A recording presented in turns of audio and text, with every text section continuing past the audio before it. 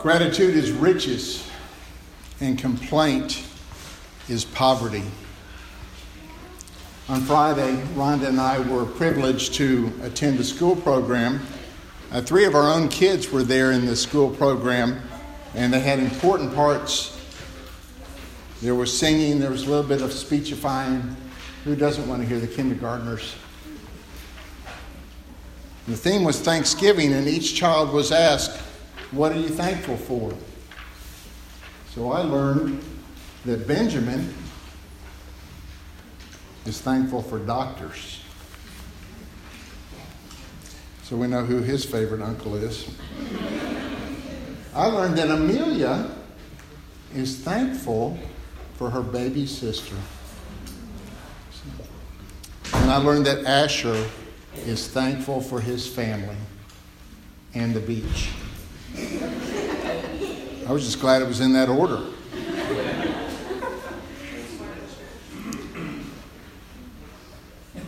Gratitude is riches, and complaint is poverty. Let's pray. Father, open our eyes, open our hearts, open our ears to hear your truth. Lord, show us what we need to see. Tell us what we need to hear. Work on our hearts, what we need to feel, and respond to you in love. In your name we pray, Jesus. Amen.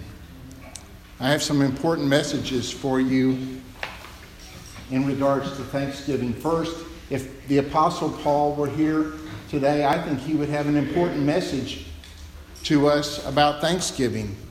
I think he would like the American practice of setting aside one day out of every year to thank the Lord for all that he's done. But he might say, just one day? But in 1 Thessalonians chapter 5, and if you'll turn in your Bibles to 1 Thessalonians chapter 5, this is his first letter to the church at Thessalonica. Paul is going to give us 5 ways that we can know the will of God. And this is all in relationship to Thanksgiving. 1 Thessalonians chapter 5, verses 12 through 22. We ask you, brothers, to respect those who labor among you and are over you in the Lord and admonish you, and to esteem them very highly in love because of their work. Be at peace among yourselves. And we urge you, brothers, admonish the idle, encourage the faint-hearted, help the weak, be patient with them all. Verse 15. See that no one repays evil for evil, but always seek to do good to one another and to everyone. Rejoice always. Pray without ceasing. Give thanks in all circumstances, for this is the will of God in Christ Jesus for you. Do not quench the spirit, do not despise prophecies, but test everything, hold fast what is good, abstain from every form of evil. In a sense, the Apostle Paul is with us today, and he's speaking to us through the Word of God. And Paul gives us 5 ways that we can know the will of God. By the way, I see from this, just this little short passage, we didn't look at the whole book, but if you look at just this short passage, you see that this church in Thessalonica, this church had problems. This church had people who were not living in peace together. This church had people who weren't working. This church had people who were faint-hearted, who were weak, who were exhausted, who were impatient. We see in this church that there were some people in this church who were repaying evil for evil. This church had a problem. He had more than one problem. And these are Paul's final words in this great letter, this letter of 1 Thessalonians. And he gives us several admonitions. It's like he's coming to the end of his letter and he says, oh yes, remember this, rejoice evermore, pray without ceasing, give thanks in all circumstances. There's a whole bunch of things. Do not quench the spirit. Don't ignore prophecies. Don't despise prophecies. Test everything. Abstain from the appearance of evil. But what I want to zero in there is when he says, give thanks. And then he puts a qualifier on there. He says, give thanks in all circumstances. Now, if this is just an average preacher in an average pulpit in an average church somewhere across America, and he says give thanks in all circumstances, that does not carry the weight that it does when the Apostle Paul says it, because the Apostle Paul had been in a lot of bad circumstances. We just finished going through the book of Acts, and oh my goodness, when Paul says give thanks in all circumstances, he didn't say just bear up, stoically take it in all circumstances. No, he's saying give thanks. Have you ever wondered what the will of God is for you? It's right here. Verse 18 says, give thanks in all circumstances, for this is the will of God in Christ Jesus for you.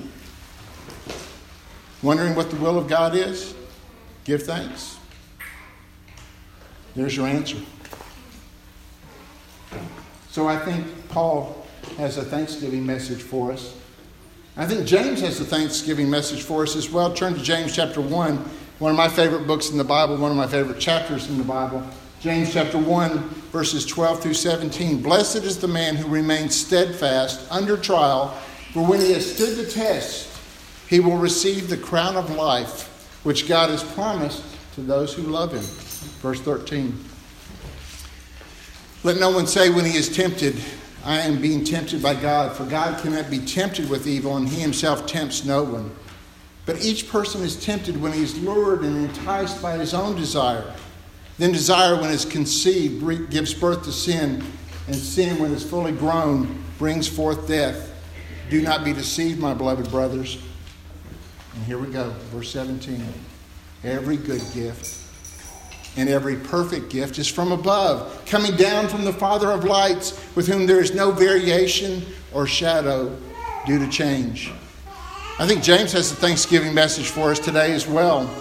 You heard from Paul, hear from James. James gives us 3 ways we can know more about God and his nature. James talks about trials. God's going to send us trials, and we're to be thankful for those trials. James talks about temptations, and he says don't blame God for those temptations. Check yourself. Understand your responsibility. James also talks about good and perfect gifts. This is what he says about good and perfect gifts. Good gifts are from the Father. Good gifts show us the Father. And the emphasis in this verse, and I think you can see it, verse 17, the emphasis is not on the gifts. Now, kids, we're coming to Christmas, and the tendency is for us to all think about the gifts that we're going to give. Sometimes we'll think about the gifts we're going to give. But remember this, the emphasis for this season is not on the gifts. The emphasis is on the Father. Every good gift and every perfect gift is from above, coming down from the Father of lights, with whom there is no variation or shadow due to change. Gifts help us understand the nature of the Father. In Sunday school today, we talked about Leah and Rachel and Jacob. And we talked about those difficult circumstances that they found themselves in. But oh, how clearly we can see that God loved Leah, the unlovely. And so he gave her a gift. He gave her a husband that didn't love her. And she struggled with that. And you can see that struggle through the names of her sons. God has seen me. Now my husband will love me. God has heard me. Now my husband will pay attention to me. God's given me another son. Now my husband will be attached to me. Finally, Leah realized that the gifts were not Jacob. The gifts were not the son. The gift was God himself. Good gifts help us understand the nature of our loving Father.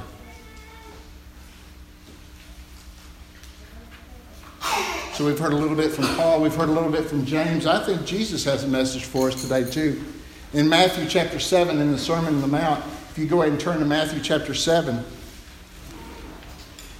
Jesus is going to tell us a little bit about gifts. And forgive me, this is a message on Thanksgiving, but as you can tell, when you talk this much about gifts, we're really talking about Christmas too. So we're ramping up. We're getting ready. Matthew chapter 7, verses 7 through 11. Some of my favorite verses in the Bible. Ask, and it will be given to you. Seek, and you will find. Knock, and it will be open to you. For everyone who asks receives, and the one who seeks finds, and to the one who knocks it will be opened. Or which one of you, if his son asks him for bread, will give him a stone? Or if he asks for a fish, will give him a serpent? If you then, who are evil, know how to give good gifts to your children, how much more will your Father who is in heaven give good things to those who ask him? I guess one of the reasons why I love this passage is because the acronym for ask is right there. Ask, seek, knock. I could just preach a sermon right there. We just spelled the word ask. And I think the message from Jesus for us today is about gifts. And I think Jesus is giving us 3 hints about gifts. Number 1, Jesus talks about pursuing good gifts, and he says there's nothing wrong with pursuing good gifts. As a matter of fact, he tells us to pursue good gifts. He says ask, seek, knock. He wants to make sure you get the message here that it's okay to want good things. I was reading about eldership this week, and the scriptures clearly say that it's a good thing to want to be an elder. Nothing wrong with it. We are made to want good things, good relationships. And Jesus says, pursue them. And he also talks about, another hint I think Jesus has here for us is that we are not only to ask for good gifts, we are to give good gifts. And he talks about an earthly father knows how to give good gifts. I love God. My parents taught me from an early age to love him and to seek him, to have a relationship with him. But it was not until I became a father that I began to understand just how much God loved me. And I wanted to give good gifts. I cared far more about giving a good gift than in receiving a good gift. Oh, I still like getting good gifts. I just want to make sure Weston heard that. I still love that, but I'd much rather give a good gift. Another one of my sons, Justin, who is in Poland today, his love language is gift giving, and he loves to give good gifts. And if he has to give a gift, or gets to give a gift, I should say, to someone in our family, he'll ask around, what do you think? Do you think they would like? I'm thinking about getting this to them. Do you think they would like that? Jesus says it's okay to pursue good gifts, but he says make sure you're giving good gifts too. And he also compares our earthly gifts to his heavenly gifts, and he says, hey fathers, you love your children, you want what's best for your children? That's nothing compared to what I want for you. The earthly gifts pale in comparison to the heavenly gifts. I think there are 2 enemies of Thanksgiving that we need to be aware of. These enemies go from, on one side, too little, to the other side, too much. 2 extremes, too little, too much. One of the enemies of Thanksgiving, and if you would just imagine with me a large globe that symbolizes the earth on which we live. I think one of the enemies is that we have a lack of perspective. Because if you imagine that globe and you imagine where we live in one of the best countries in the world. And we live in one of the best places in that country, in the world. I don't know about you, but I did not worry at all about a roadside explosive going off on my way to church today. Did any of you guys worry about that? I don't know about you, but yesterday I did not worry one time about getting enough to eat. Do any of y'all worry about that? Millions, if not billions, do.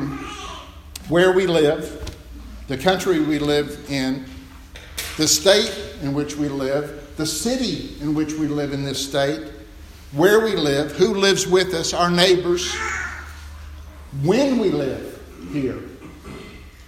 Because if we had been here 250 years ago, it would have been a different story. But our place in time is a unique gift from God. And part of our place in time is built on who lived here before us. We are standing on the shoulders of giants, of men who understood the Bible, understood human nature, and crafted a document that is still in existence and still ruling us as much as we can be ruled some 250 years later. We have been given so much. If you have not been outside the confines of the United States of America, you have no idea what life is like for most of the people in the world. We suffer from too little perspective. That is an enemy of thanksgiving. Too little or too much. You imagine the globe in your mind to help you understand and imagine one of the enemies of thanksgiving. Now I want you to close your eyes and I want you to think about a mirror. Hold that mirror in your hand. Open your eyes. There's your next enemy of thanksgiving. Too much self. Too much focus on you. Too much focus on me. These are two enemies of thanksgiving. I want you to know that I am thankful. I am so thankful that God has given me the opportunity to walk alongside you here at Blackman Baptist Church. I'm so thankful for my wife, my children, my grandchildren, the crown of old age, good friends, many of whom are right here in this church. And while I was doing some preparation for this sermon, I came across this story on one of the blogs that I frequent. And this story talks about a preacher from the last century. His name was Norman Vincent Peale. And he's well known for his book, The Power of Positive Thinking. In some ways, Norman Vincent Peale was sort of like the Joel Osteen of his day, if you understand what I'm saying. And he tells this story in his book, The Power of Positive Thinking, about a man who came to him. The man was 52 years old, and he was despondent. Everything he had built in his lifetime had been swept away. Everything is what he told Norman Vincent Peale. And Norman Vincent Peale said, everything? Everything. I've lost everything. I have nothing left at all, he said. Everything is gone, and I am too old to start again. Well, Norman Vincent Peale felt that the man's judgment was clouded by a sense of hopelessness, and so he proposed an exercise in attitude adjustment. He handed him a sheet of paper and he said, write down everything that you have of value. And the man said, it's no use. I told you, I have nothing left. And Norman Vincent Peale said, well, let's just see. Your wife, did she leave you? Well, no, the man said. Come to think of it, she's a wonderful woman. She wouldn't leave him no matter how bad things got. So Norman Vincent Peale said, write that down. Do you have any children? Well, yes, as a matter of fact, I have 3 children, he said. And they are all standing by me through thick and thin. Norman Vincent Peale said, write that down. What about friends? Do you have any friends? Yes. The man said, I actually still do have some good friends. What about integrity? Do you have your integrity left? Yes, I have that too. Are you healthy? Yes. Write that down. How about the United States? Norman Vincent Peale asked him, do you still think that this is the land of the opportunity? And the man said yes. He had to admit that he still believed that was true too.